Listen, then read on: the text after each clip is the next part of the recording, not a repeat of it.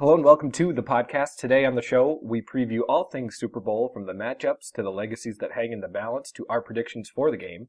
We give you our top 5 athletes who underachieved relative to their potential, and we talk about whether or not Ryan Braun can reclaim his reputation after his fall from grace. Coming up on the other side of the break.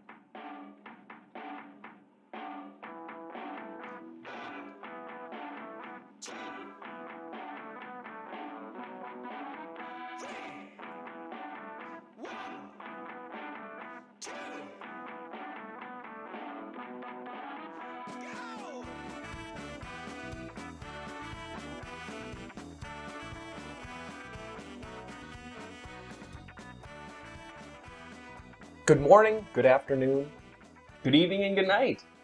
what's that from? The Truman Show? In case I don't see you. Yeah.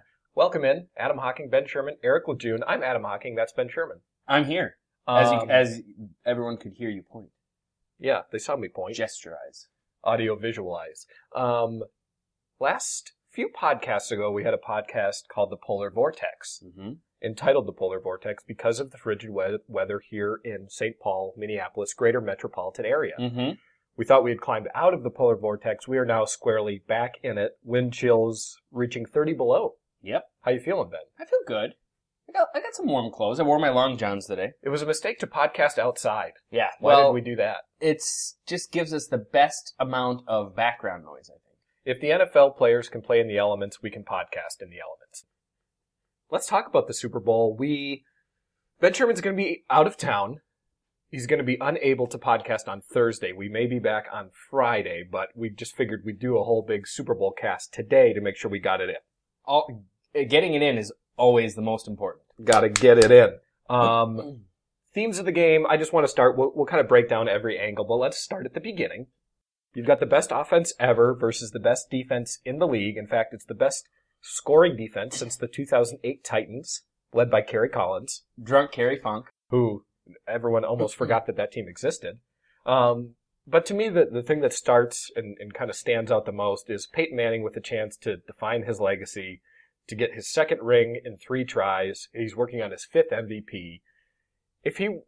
I know how I feel about this, but if he wins his second ring, where do you put him in the hierarchy of Montana and Brady and all those guys? Third. Really? Yeah, at least. I mean, he's still not even like the best. He doesn't have the best quarterback legacy of quarterbacks that are still playing in the game right now. You know what I mean? Tom Brady still has the edge on him in head-to-head matchups, Super Bowls. I don't think MVPs, but that's really the only thing. I think Tom maybe only has 1 or 2. Peyton's kind of a individual stat-driven player, whereas Yeah. Tom's the kind of guy that usually pulls more of his teammates in. It's almost like a LeBron versus Jordan thing. Yeah. And Peyton Manning being LeBron, even though LeBron is much closer to the middle of his career than the end. But you kind of see in Peyton and LeBron 2 guys that should be the best player you've ever seen. On paper, yeah. Probably the most talent, probably when they're on their game, the most dominant. Yeah. I would say LeBron and Peyton are more dominant relative to Brady and Jordan. Yeah. But in crunch time or whatever it is, Brady and Jordan just seem to raise to the moment. But I think if he gets his second ring here, he's been there 3 times. He's working on his 5th MVP. I think I could make the argument that he's the best of all time. I think he is, especially if his career doesn't end here. He goes on, wins maybe another ring. Goes and wins another one, or has, another Super Bowl appearance or MVP season. an MVP type season, then you're going to have to, I mean, from a strictly skill standpoint, I agree. I think he's probably the most skilled quarterback, the best pure passing quarterback that has probably ever played the game. And probably takes that mantle from Dan Marino, who Mhm. kind of ironically only ever made it to 1 Super Bowl. Yeah. So I think that's kind of interesting. Pete Carroll also could enter a relatively rare club of winning a college national championship and a Super Bowl. Only Jimmy Johnson and Barry Switzer have done that. They both won their Super Bowls with the Cowboys. What do we say about Pete Carroll? Because I think right now, he kind of is like a slick guy. Yeah. Kind of burned down USC and left as it was burning. Mm-hmm. But was obviously very successful there. Wasn't successful in his first few stints in the NFL with the Jets and the Patriots. But now, he built USC, and now he's built Seattle. If he wins a ring here, what do we say about him? We say, I hope he doesn't burn Seattle and leave. No. Yeah. recruiting violations. I don't know what to think about Pete Carroll as like a coach. I think we've talked a little bit about this before. I don't see him as like a great X's and O's guy. Motivational speaker. Yeah, it's more like he projects and expects a certain level of energy and effort out of the players, and I think that's where he really excels, is getting them to give it their all, and then he lets other people kind of take care of the minutia. Yeah, I agree with you. Richard Sherman actually wrote on the Monday Morning Quarterback, which is sort of like an NFL version of Grantland for Sports Illustrated. He had 10 thoughts on, his reaction to his interview with Aaron Andrews and fame in America, and just kind of all over the map. But Richard Sherman, was talking about Pete Carroll, and his thought on Pete Carroll was, the guy's a rock. He gets us to, and you're right, it wasn't about schematically, he's this, and this. It wasn't a Belichickian type of compliment. It was, we're playing our 22nd week of football or whatever, and every single week he gets us focused on playing for a championship opportunity. Mm-hmm. It's an opportunity for, even if it's week 1 of the regular season, if you show out at defensive back, Pete Carroll's going to recognize you. It's a championship opportunity to make your name, to prove people wrong, and he gets those competitive juices flowing, unlike maybe any other coach.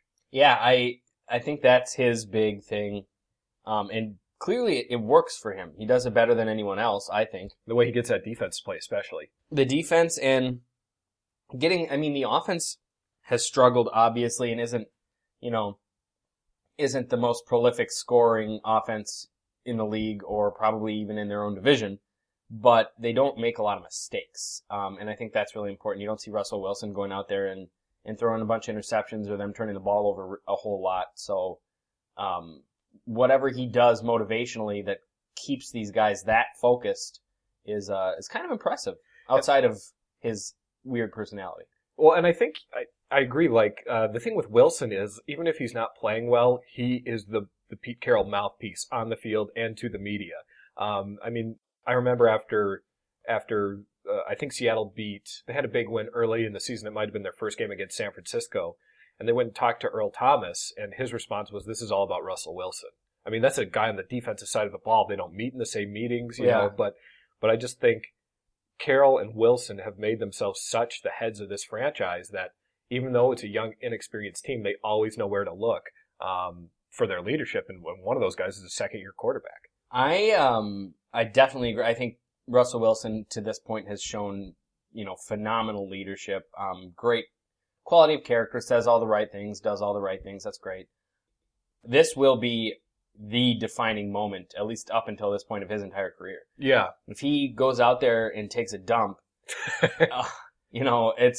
people are really going to go, okay, well, we saw some things that we didn't like, and now it manifested. He's younger and he doesn't have the playoff experience that you really need. I mean, outside of Safeco Field, we're really going to see how that offense plays when they don't get to quiet the crowd down to their level of comfort and all such. I agree with you. And he's been poised, Russell Wilson has been poised all the way up until this point, kind of preternaturally so, to use one of our favorite words. And I think this stage gives some guys the willies. It can creep some people out. I don't know if it will for Wilson. But that kind of leads me to my next sort of topic or idea, is that when I look at Denver, and I guess this comes from maybe the top down, you see Peyton Manning, you see John Fox. Manning's in his 3rd Super Bowl. Fox has coached the Carolina Panthers when they lost to New England. So experience at the top there, and Champ Bailey, guys like that. There's a lot of experience on Denver. And I guess I would call it sort of a business-like poise versus kind of the Seattle swagger. Mm-hmm. Again, Seattle, young, youthful, brash. Which approach, I guess, do you like more? Do you like the kind of over-the-top confidence or just the quiet calm going into a big game? I'll tell you on Monday. No, I like, at least up until this point, I'm a business kind of a person. I like that professionalism and kind of the experience just leaks out in droves, I think, from Denver, especially from Peyton Manning, having done this will be his 3rd time, right? Yeah. There's much more of a calm demeanor there. Like it's a very professional approach, but they also seem more relaxed. Seattle, and maybe it's just because the video in some of the interviews that I saw, I think was literally right when they got into town, almost. They just got off the bus from the airport and they started asking him questions. Yeah. And they seemed a little bit like there was some frenetic energy there, something a lot of nervous energy, I guess, especially from Russell Wilson, a little bit from Pete Carroll. Richard Sherman even commented in the article I referenced earlier that the stage is bigger than I thought it was. Yeah. And, maybe it's good that he recognizes that, or maybe that's something that Seattle is going to struggle for this whole week to wrap their heads around. But I've seen it before. I saw it last year with San Francisco. I think Baltimore was probably the more experienced team, Ray Lewis and Ed Reed and those guys. Kind of calm and cool and just enjoying the ride, but not looking around and going, holy shit. And kind of knowing at the end of it, there will be a game. Mm-hmm. It'll all be settled on the field, whereas I think if you're new to it, and even the 49ers veterans were new to the scene, it almost seems like it's everything but a game. And then the game starts and San Francisco's down 21 points in the first half. Yeah. I'm not saying that'll happen to Seattle, but I think if it were to happen to one of the two teams, I would think that the Seahawks are more likely to be prone to that type of start. Totally agree. I thought it was interesting watching ESPN yesterday and listening to Teddy Bruschi and Mark Schlereth talk about their Super Bowl kind of approach that they took. And Teddy Bruschi's deal, and both of them kind of agreed that, they love their families and all this stuff, but kind of once you get into town and on site, turn the phone off. Yeah. It's all about football. Teddy Bruschi suggested that they, if they're the kind of group that gets together and goes out and has a few drinks, that they do that on Monday and kind of just go out and have fun with your buddies and then really set into work for the rest of the week. Yeah, it's almost, it's like an exercise in learning how to be in the moment, which is a very hard thing for all people to do, but especially when the biggest moment of your life is a week away. Yeah. But Monday and Tuesday, and Wednesday even, there's not a whole lot that you can do. You probably worked a little bit on the game plan last week. Mm-hmm.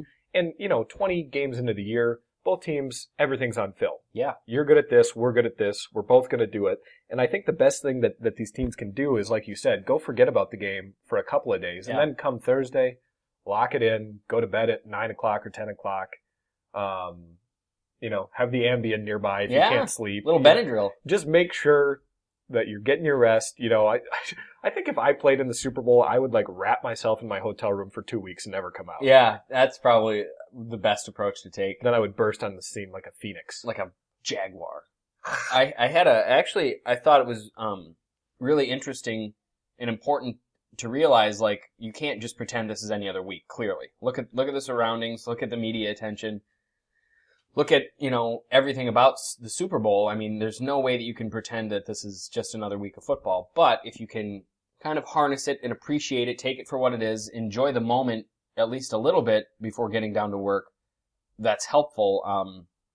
It was also interesting, Pete Carroll talking about taking the Bill Walsh approach when he gets his teams ready for championships, both college and now the Super Bowl, is the first week is all about kind of learning the game plan. And then the second week is just kind of refresh your memory, it's walk already through in it a little bit, and just kind of make sure that the learning is done in the first week, and then the second week it's just kind of review and kind of getting ready for it. Do you work early? Yeah. John Fox, I have a question about. What does the fox say? That's my question. No, it's not. But it's almost like he's kind of an anonymous figure. He got Carolina to the Super Bowl with Jake Delhomme, which is a feat in and of itself. Mm-hmm. He's in his second Super Bowl with his second team, but now it's kind of like, well, Peyton Manning got him there. Does he get respect if he wins a ring here, or is he just a coach? I think you definitely have to give him some respect. It's even with Peyton Manning, as illustrated by last year, there's no shoe-in for the Super Bowl. I mean, and they're one or two big plays from an opposing team or one or two turnovers on their part away from maybe not being here. So you got to give him credit for, the decisions he's made to put them in this position. Basically he's just as much to thank for this, I think, as any of the players are. Maybe a little bit less than Peyton. Yeah. But for the most part, he's gotten them here. If you look at it too, Denver was probably the best team in football last year. They got tripped up by a hot Ravens team who had some pretty fantastic luck. Yeah. With the bomb over Raheem Moore's head and then Peyton Manning throwing a totally uncharacteristic interception across his body. Denver could easily be going for their second Super Bowl in 2 years, 26-6 over the course of the regular season. So, I think Fox is a top 10 coach in the league, I would say. There's not a lot of guys that have that staying power. And I think you have to tip your hat to him for that. Last thought before we get to some actual matchups. Marshawn Lynch is considering skipping today, media day. Mm-hmm. We don't know while we're podcasting yet if he's going to do that. It would be a $100,000 fine if he did. He incurred a $50,000 fine for not talking during the season, which he actually made up by talking to the media, NFL Japan, in the playoffs, which was pretty interesting. Thoughts on the approach of not talking to the media? Do you have an issue with it? No, not for him, because I think the reason that he's doing it is he's not the most eloquent guy. Like, he's not...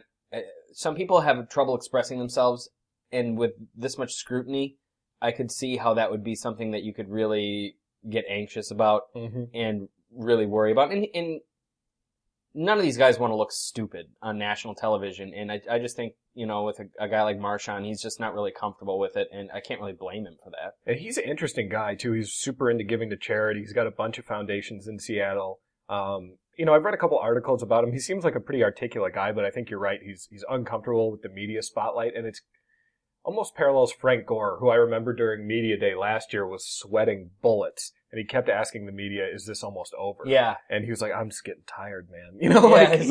It just, it doesn't agree with certain people, and there's, maybe 100 million people that see media day. Yeah. So I don't really have a problem with it. I don't know why you should lose $100,000. That seems aggressive, yeah. But that's the NFL. That's another thing Richard Sherman wrote in his piece is, no matter what happens, the NFL wins. Because even if they fine me, they're benefiting from what I did because it's on The View, it's on Good Morning America, it's on CNBC. So I just thought that was kind of a little interesting tidbit. I do appreciate that the fines seem relative to player income. Like Richard Sherman getting a $7,500 fine. He's a guy that only makes $500-some thousand a year. Yeah. So a $100,000 fine to him would be, 20% of his income before taxes. We'll have to see what kind of fine Peyton Manning gets if he gives the big choke sign to Richard Sherman during the game. Or if he does Is there a prop bet on that in Vegas? I bet that's $1 million to 1. Yeah, or if he pulls a pen or a cell phone out of his sock and does the TO. Does a Sharpie. I like that. Do you want to talk about matchups? Specific to personnel? Yes. More than anything. Yes, good enthusiasm. An enthusiasm unknown to mankind. Unbridled. Demaryius Thomas versus Richard Sherman. That is my most exciting matchup, I think. That's the headliner. Yeah. It's like the creme brulee. What do you feel?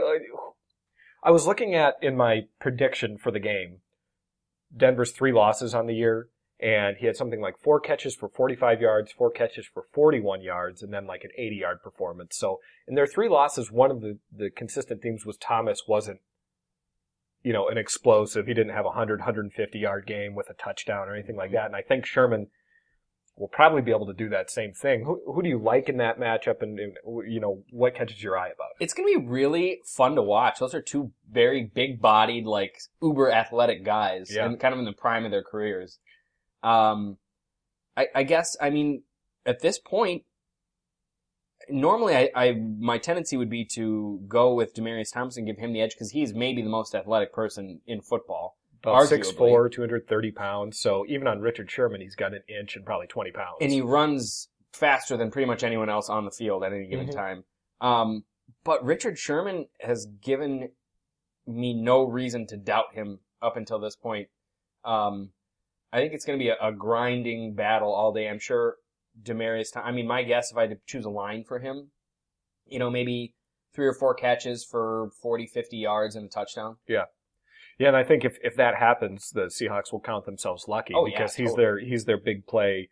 He's their biggest play threat. And I also think, just watching Sherman's technique, he, if he ran a 40, it might be a 4.5. Probably not anything super impressive, but he doesn't give you any space to cut or turn. And, I think I saw him get beat on a double move one time against the Vikings earlier in the year, and I don't think I ever saw it again. No.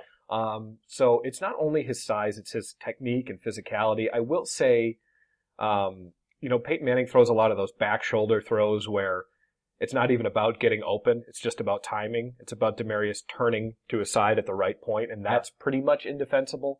And Demaryius is faster than Richard Sherman. I think, if he got a step, he would be able to beat him. But That being said, Peyton Manning's going to have to be able to deliver the ball 40 yards down the field in MetLife Stadium, and I'm not sure he's going to be able to do that. So I think Richard Sherman has the edge. I think he does too. The thing that I think it'll probably come down to is timing, like you mentioned. Peyton's a guy that likes to get rid of the ball fast, really fast. And if Richard Sherman jams up Demaryius Thomas at the line of scrimmage and kind of delays his route running, that's going to get Peyton all sorts of flustered, I think. And you know, you're right. I was trying to kind of count in the AFC Championship game, how long did it take Peyton Manning to get rid of the ball? And it was always 3 seconds or less. Yeah, it's always that. It was snap, set up, and get rid of it. He knew where he was going. 3, ball's gone. Yeah, I mean, and maybe sometimes faster than that.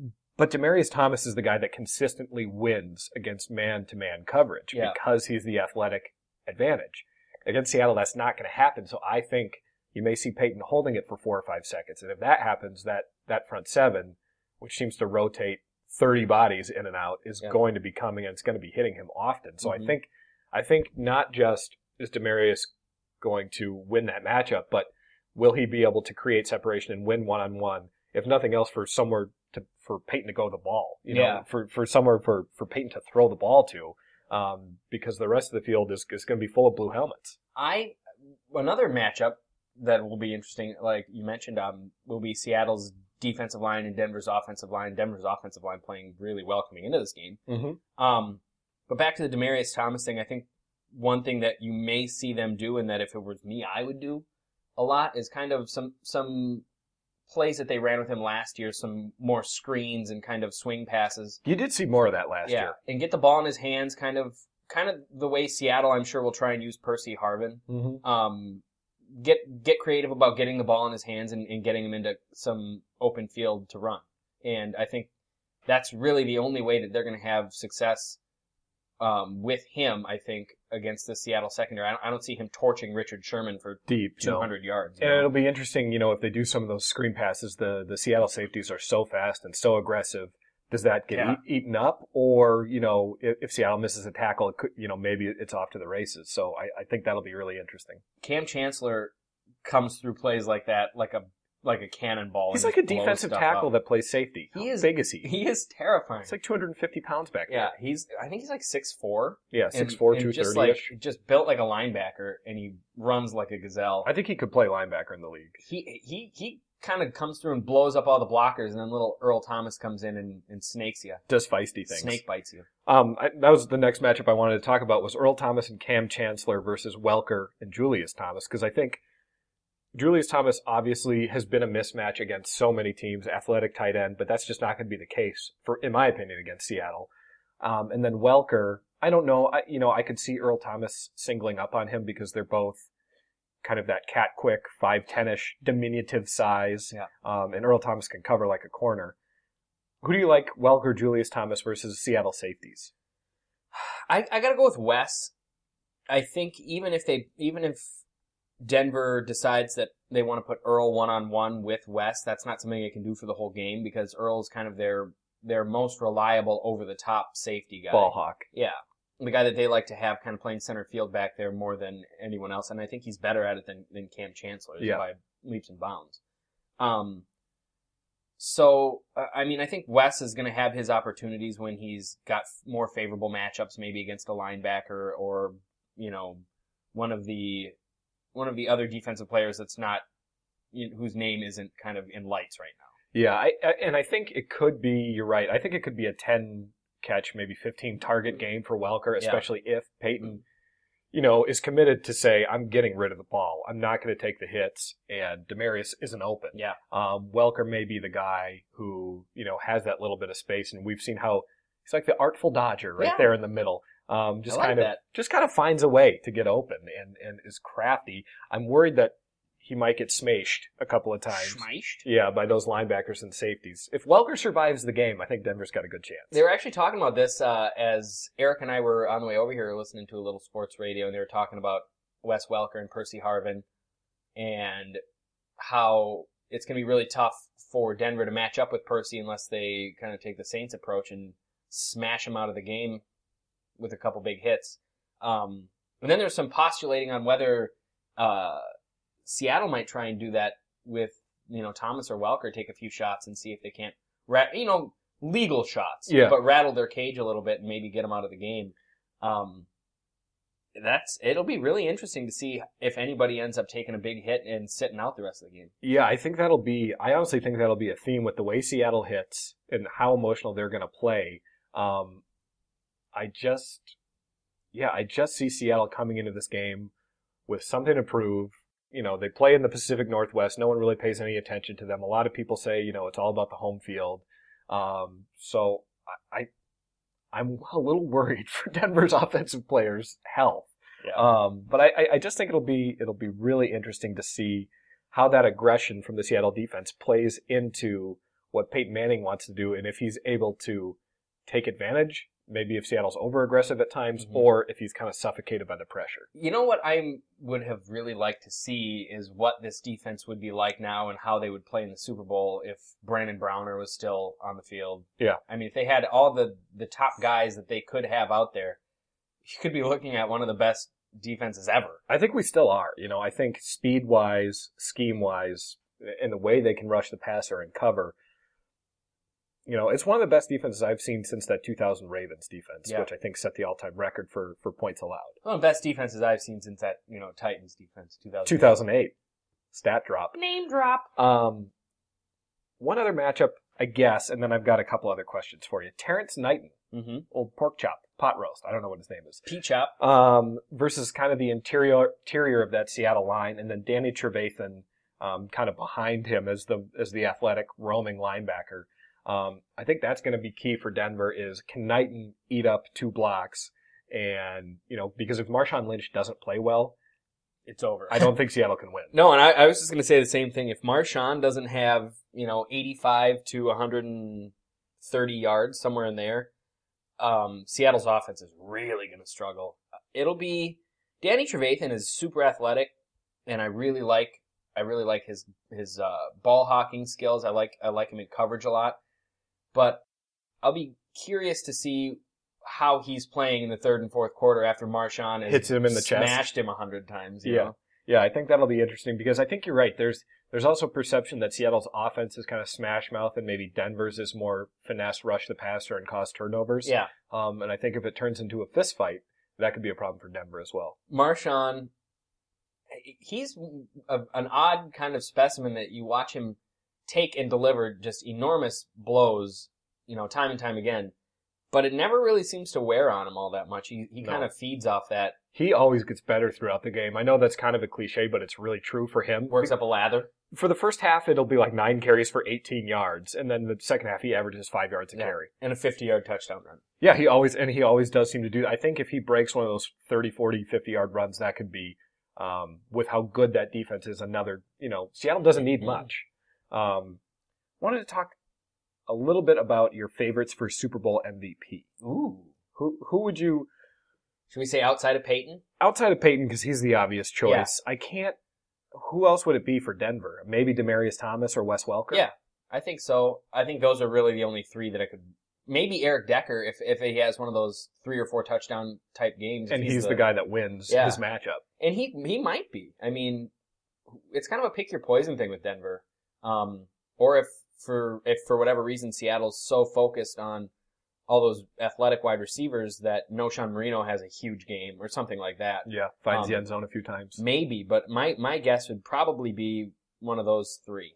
I think it might be Richard Sherman. You think so? I think, well, if he plays like Richard Sherman, if all the other stuff doesn't get into his head, because I know part of the Super Bowl MVP is how much pub do you have going into the game, and no one besides Peyton is going to have more publicity than Sherman. I think Sherman's even possibly gotten more than Peyton at this point. Yeah, I mean, it very well could be. And if you look at like Ray Lewis when he won the Super Bowl MVP in 2000 with that Ravens team, he only had 5 tackles.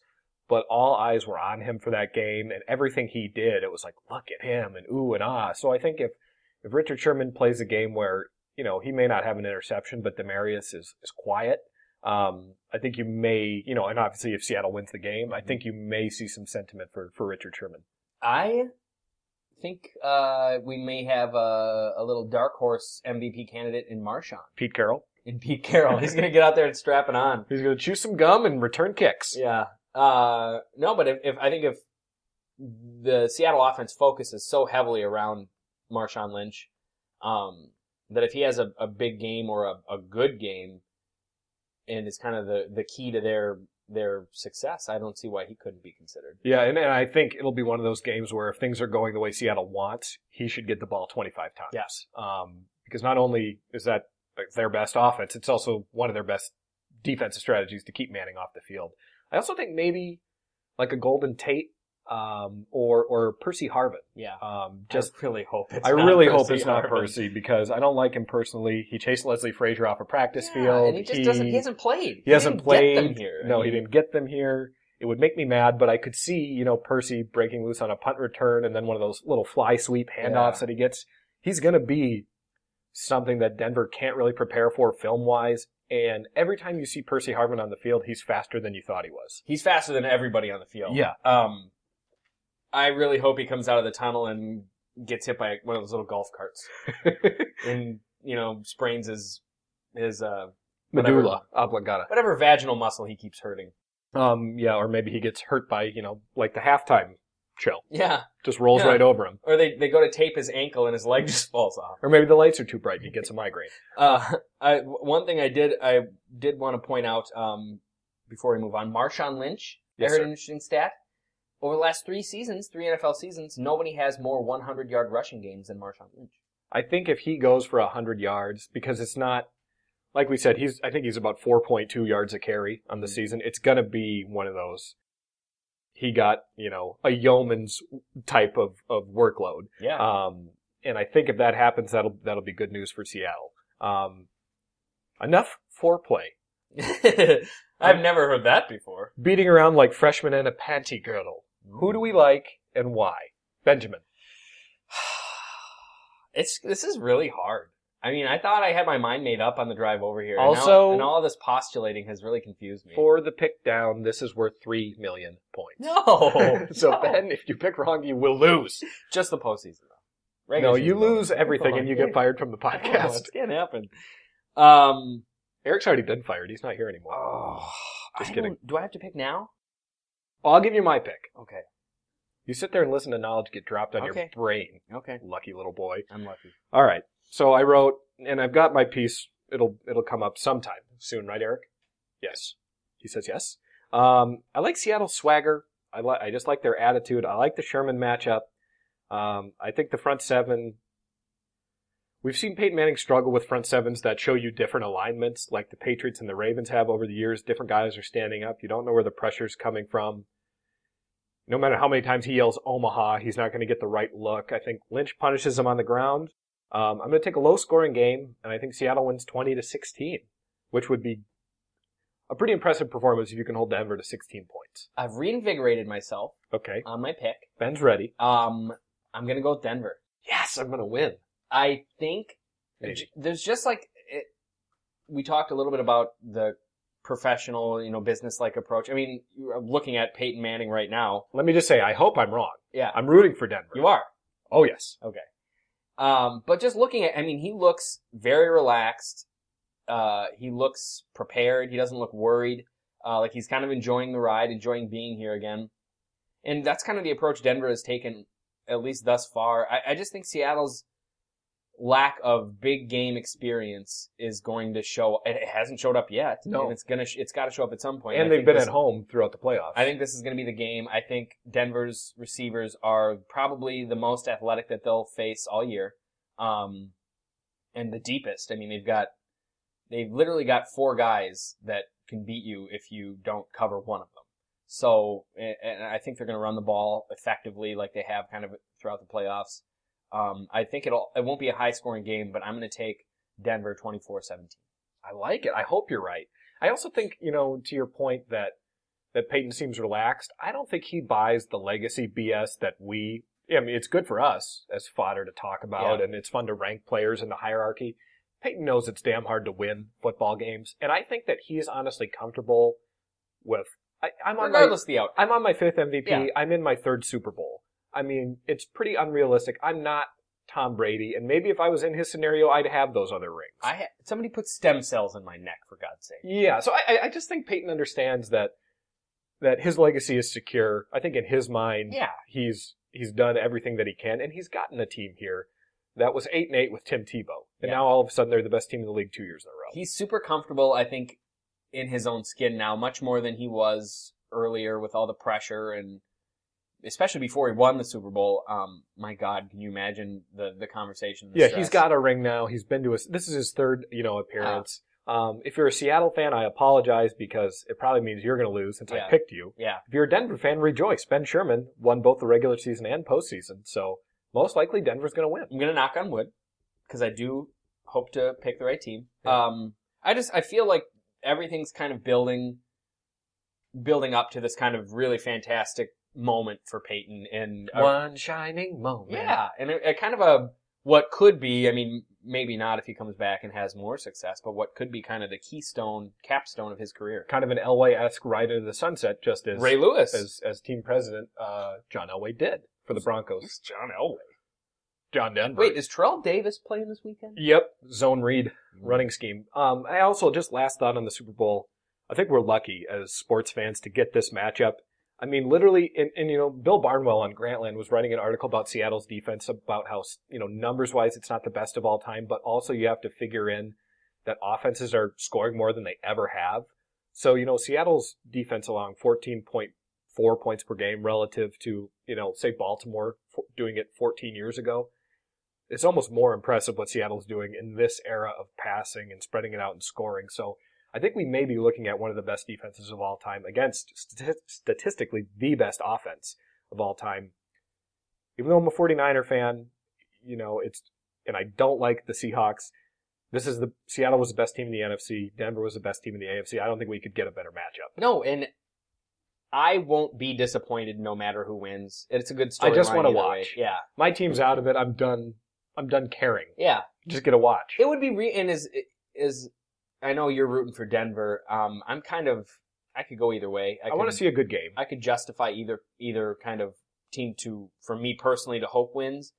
But if Seattle did win, I wouldn't be upset. I mean, that's a city that is invested in that team. They love that team heavily over the last, 25 years, and watch them kind of crawl out of a garbage pile and then kind of rebuild themselves after the Matt Hasselbeck car wreck. Yeah, there was a fan piece on, I think again on Monday Morning Quarterback, and it was an author from the Seattle area writing about why are we so crazy about this team, and he said this team embodies Seattle. No, people forget about us, they stereotype us. We're up, like I said, in the Pacific Northwest where no one wants to give us any attention, and we feed off them, they feed off of us, and I see as a 49er fan, I go to their website and I see a lot of message board stuff about I hate Seattle, I hope they lose, I hope they lose, I hope they lose.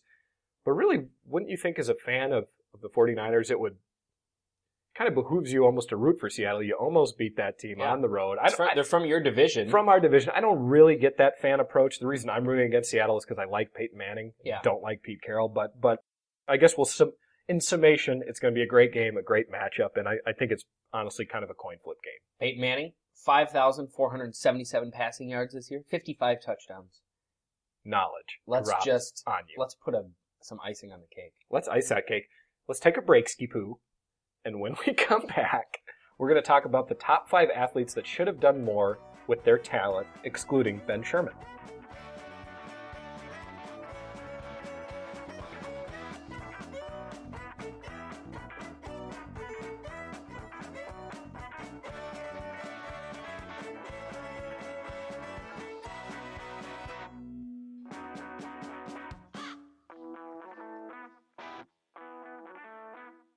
Welcome back to the one and only Day in Sports podcast. I think I forgot to do the intro stuff again, so I'll do that here. Do it. TheDayInSports.com, The Day in Sports on Facebook. Download us on iTunes. Just search The Day in Sports. And then if you want to get some great artichoke dip recipes, follow us on Twitter, TDIS_humblebrag.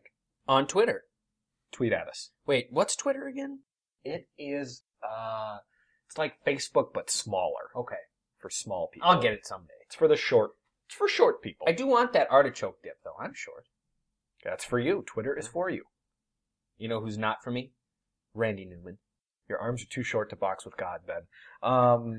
top 5 athletes that should have done more with their talent. I thought about this last night, something that I think about often, so I thought it'd be a fun little podcast segment. I'm excited. My first, this isn't in like particular order. These are just the 5 guys I came up with, so I'm not ranking the most disappointing ever. These are just my 5 names. Danny Manning. Interesting. Kansas alum. I don't think he graduated. Number 1 pick. When he came out, he came out around the same time as Jordan, maybe a year after him. Was more highly touted than Michael was at that point. This was supposed to be the next guy. He only ended up scoring 14 points a game because of injuries and some nagging knee issues and things like that. But he was 6'10". He was graceful. He was kind of Kevin Durant-esque, but maybe more polished in the post. And so I just saw... I think people thought Danny Manning was going to be an all-time great. It was Danny and the Miracles. He led Kansas to the national title game. And it just didn't happen for him. He was really kind of a glorified 6th man in the NBA.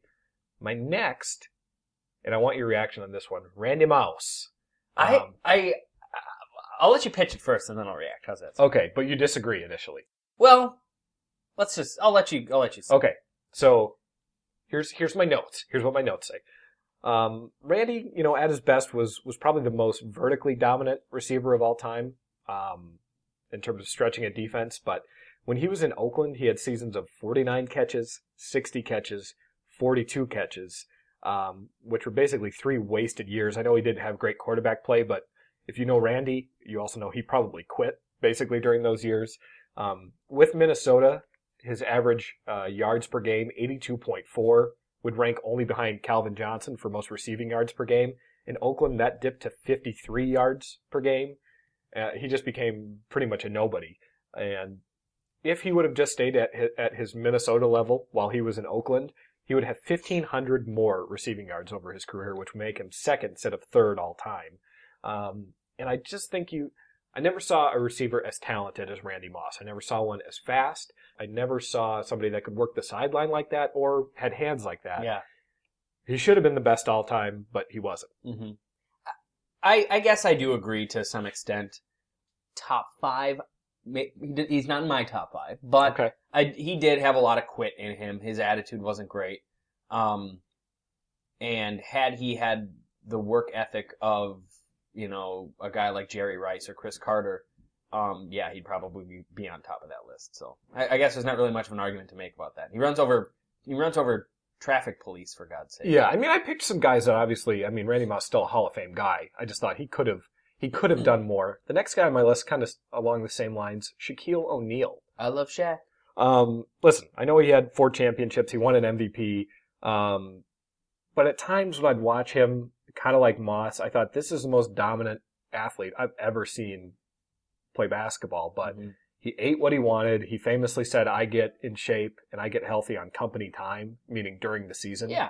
Because he thought, fair enough. Thought the off season was time for him to eat pasta bowls.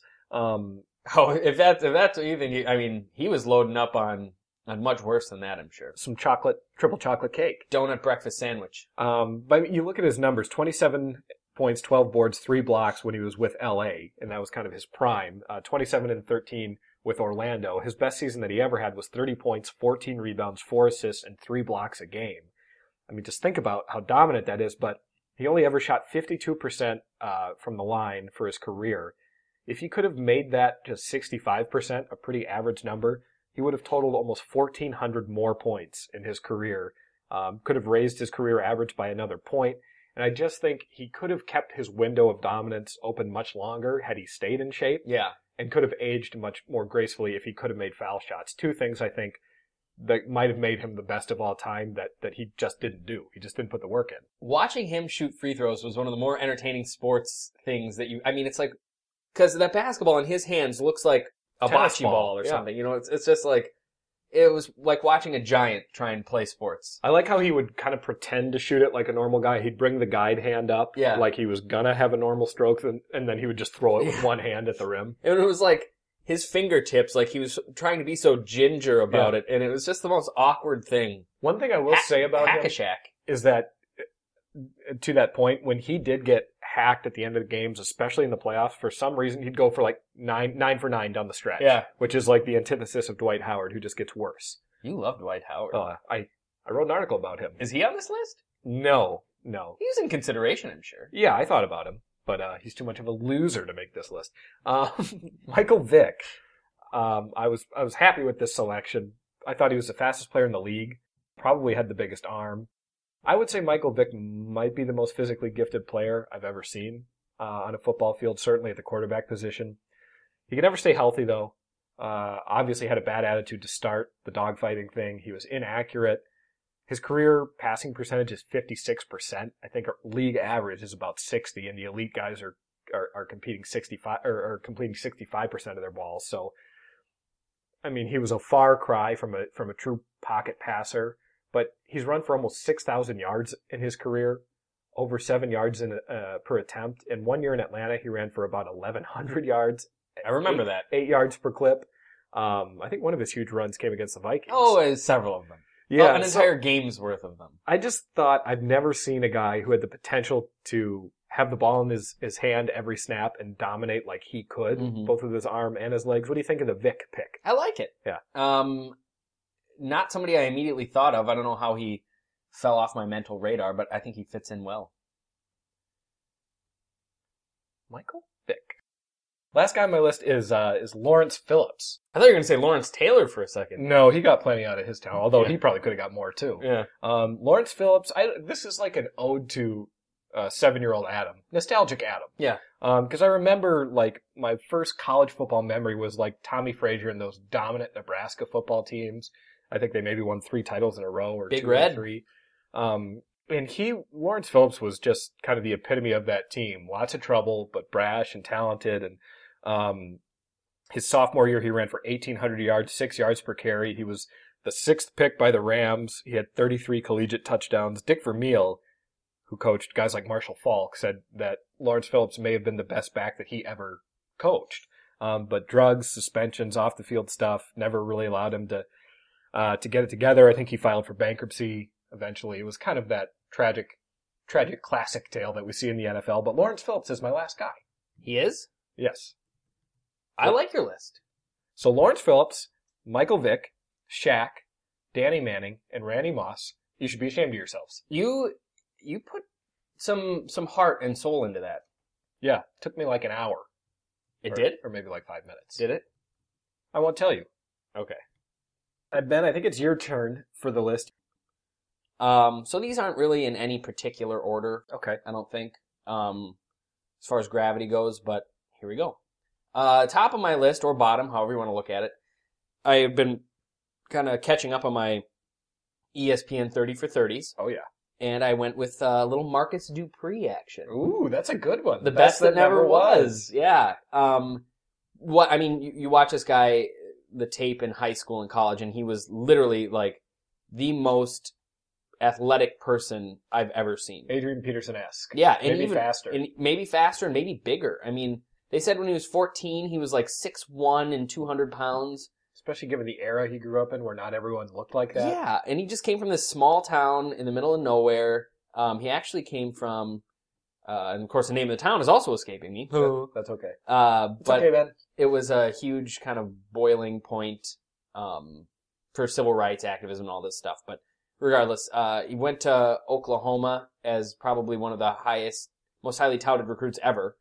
And after being there for a year with Barry Switzer. Who kind of ruined him. You know, a lot of people blame Barry Switzer for that. I don't.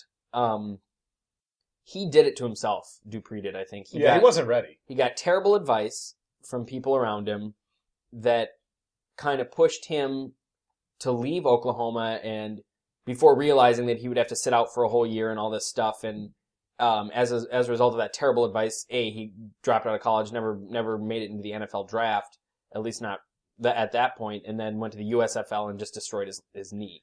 And kind of much like Maurice Clarett, although Clarett wasn't nearly as physically talented, but kind of a hot freshman whose life, fell apart after that first year. And much the same way, the fame got there much before the trusted advisors did. And so basically, I mean, what would you do when you're 18 or 19 and you come, like you said, from these small town roots where you haven't seen any of this, and then all of a sudden you're the epicenter of a university. It's hard for me to blame Marcus. Yeah.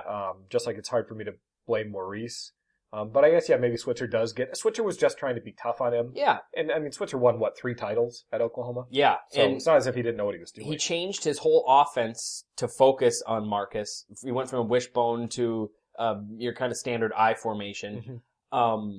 And he even said, he was like, I didn't put him in there right away. Clearly he was the most talented guy we had, most athletic guy. I didn't put him in there right away because there are guys that have been here for 3 or 4 years working their asses off to get where they are now. And this freshman comes in and I'm just going to drop him right in the middle. I can't do that. I just can't do that. I got to be tough on him. I can't, give him preferential treatment just because he's a physical freak. And I don't think that on Marcus's side, he was used to sitting in line. I think he was probably the number one tailback when he was a freshman. It's a very, as all those 30 for 30s are, very well done. Yeah, and I think it was like the first 3 games they didn't start him and they ended up losing to some, almost nobody school, and then they put him in and it was 75-yard touchdown runs every game pretty much. Instant, yeah. I also thought it was interesting with him how he sort of foretold his injury. Yeah. And maybe because he was thinking so much, he would call his parents or his friends and say, I just feel a big injury coming. Yeah. And when he blew his knee out in the USFL, he called his agent or something and said, "This is the like day." that morning." Yeah. Yeah. But again, I mean, a guy that came into after sitting out from football practice and all that stuff for weeks, came into a bowl game against I think it was Stanford, one of the supposedly the top rushing defense in the country, way out of shape, way overweight, still ran for almost 300 yards. And at least a touchdown. It was just unbelievable. And then after he tore his knee, he was out for 5 years. Yeah, he got really fat, ballooned to 300 pounds, and then just decided, hey, I'm going to go make the Rams. Yeah, and got in shape in about 4 months and made the NFL. Freak. I mean, really just freakish talent. Yeah, unbelievable. This one I think is going to blow you away. The next on my list. I'm strapped in. Are you strapped on? Joe Mauer. Ooh, I like. One of the great hitting catchers in baseball history. He brings MVP, or had at least brought MVP caliber play to the team at one of the more important positions for years and years, but he kind of seemed to shrink in the postseason. He never really delivered in the playoffs. And for all of the great numbers and kind of the great regular season performances that he just never really came through and never really kind of pushed it to that next level. I always also thought, given his size, that he could become more of a power threat. Yeah. Maybe playing catcher robbed his legs of some of that juice, but what was he, 6'4", 230 pounds? Yeah. I always thought he was just more of a slap hitter. Yeah.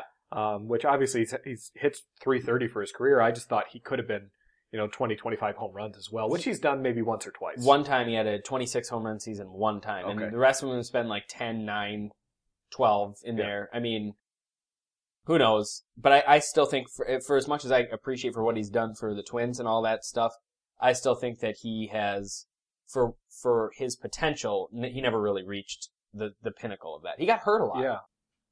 So yeah, that's Joe in a nutshell. Joe Schmo. Number 3. Yep. Another one I don't think you're going to see coming. Okay. Allen Iverson. I can see it. I think he could have been one of the greatest basketball players of all time. Physically, one of the most talented basketball players I've ever watched. But he just, the whole, I don't want to harp on that whole practice thing, but he just never had that championship caliber work ethic to go with the star power and the talent that he had. I mean, he literally, if he had committed, kind of taken the straight and narrow approach and did everything he could to win a championship, I mean, you could have been talking about 76ers dynasties, or a dynasty at that point, I think, with the kind of talent that he brought. I'm going to fight you. You're going to fight me? Well, wait, one second. On Iverson, I want to fight you. I mean, he's still a great career, still really talented, but I think he never really committed wholeheartedly and didn't reach the pinnacle of his potential. Yeah, he definitely had some issues with the media and with what the perception versus who Allen Iverson was. Mm-hmm. But I will say, I mean, he was 6 feet tall.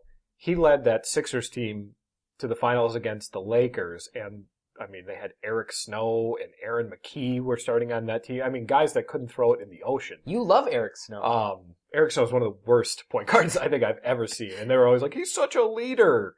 He had a lot of intangibles because he had zero tangibles. But I think if, and actually the 76ers were the only team to take a single game from that Lakers squad that had Shaq and Kobe, in the second year of their three-peat.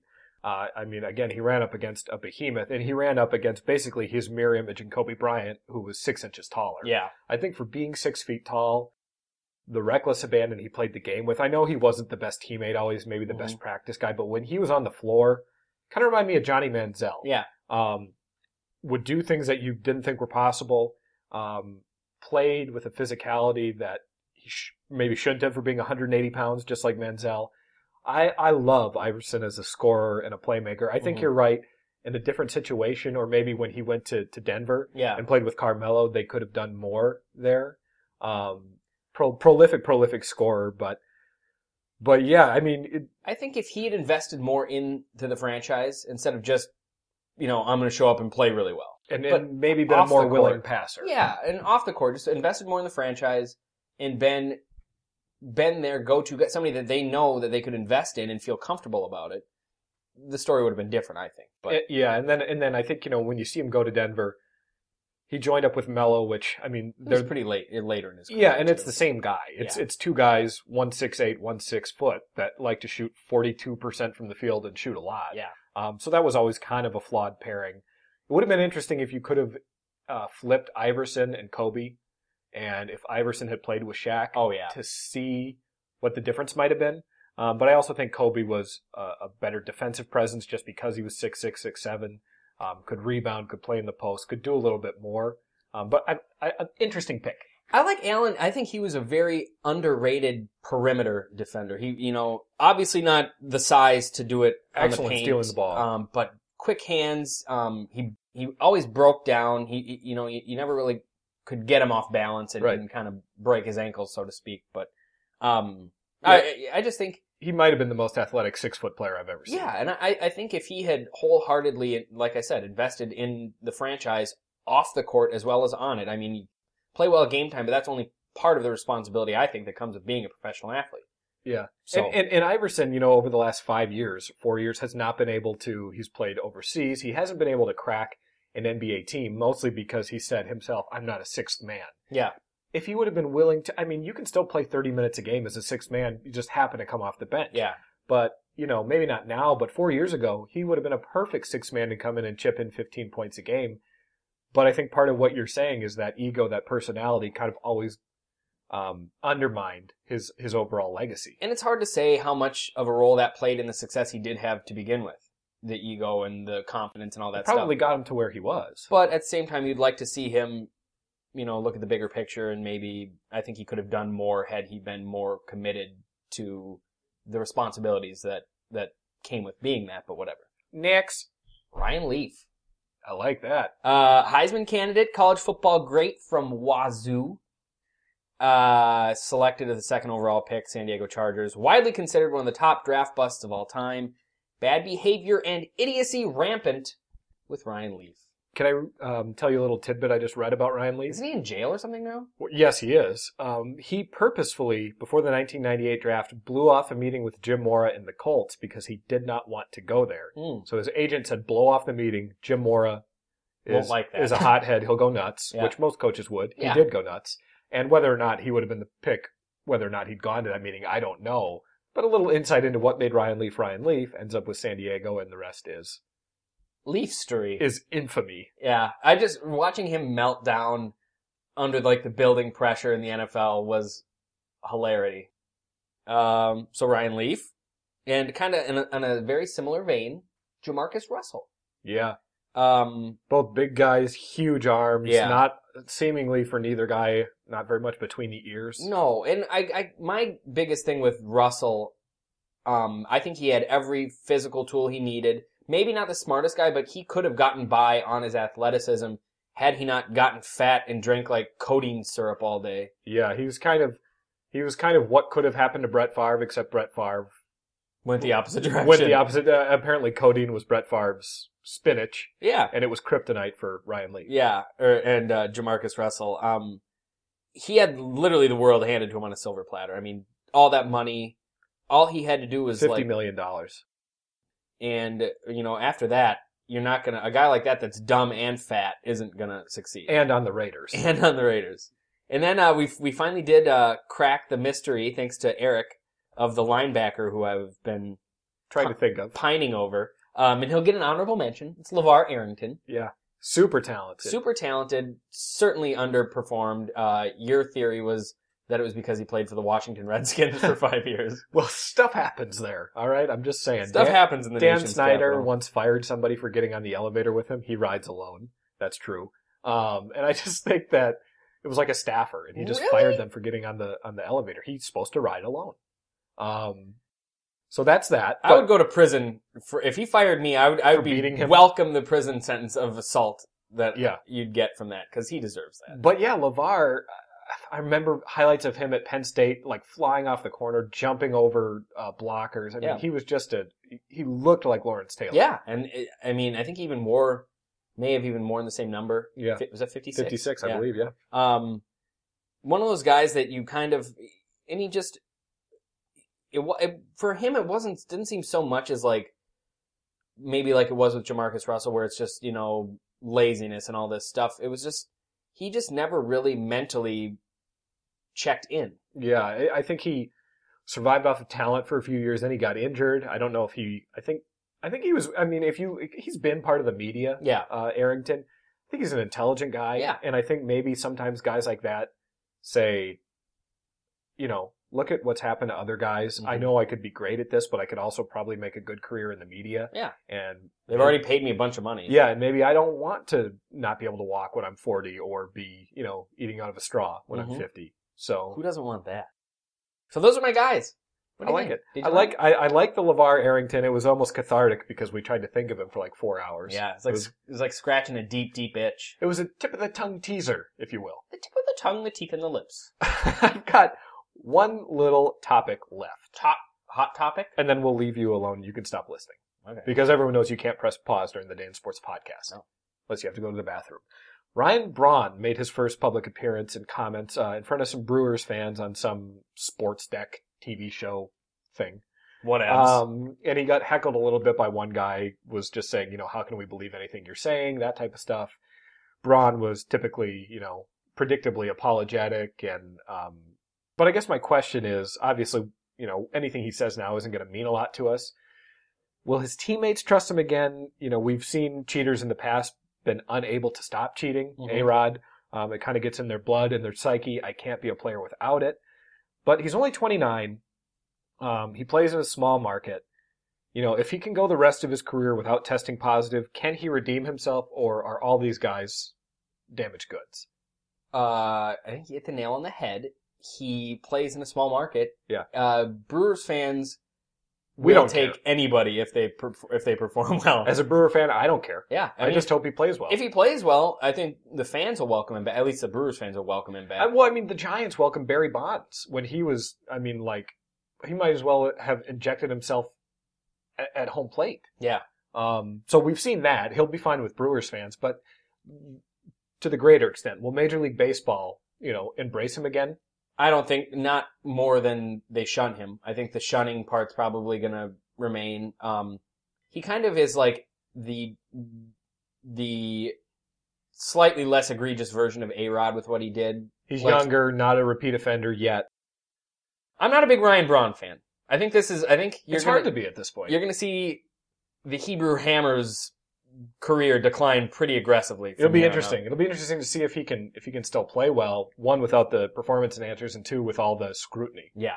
Yeah. Well, hopefully we didn't leave a bad taste in your mouth, podcast Never listeners. in mine. I brush my teeth. I've got Seattle. You've got Denver. We gave you our top 5 underachieving athletes, and Ryan Braun will never have any friends again. Never. Thanks for checking out the podcast, thedanesports.com, Facebook, iTunes, and TDIS_humblebrag on Twitter. Thank you for checking it out.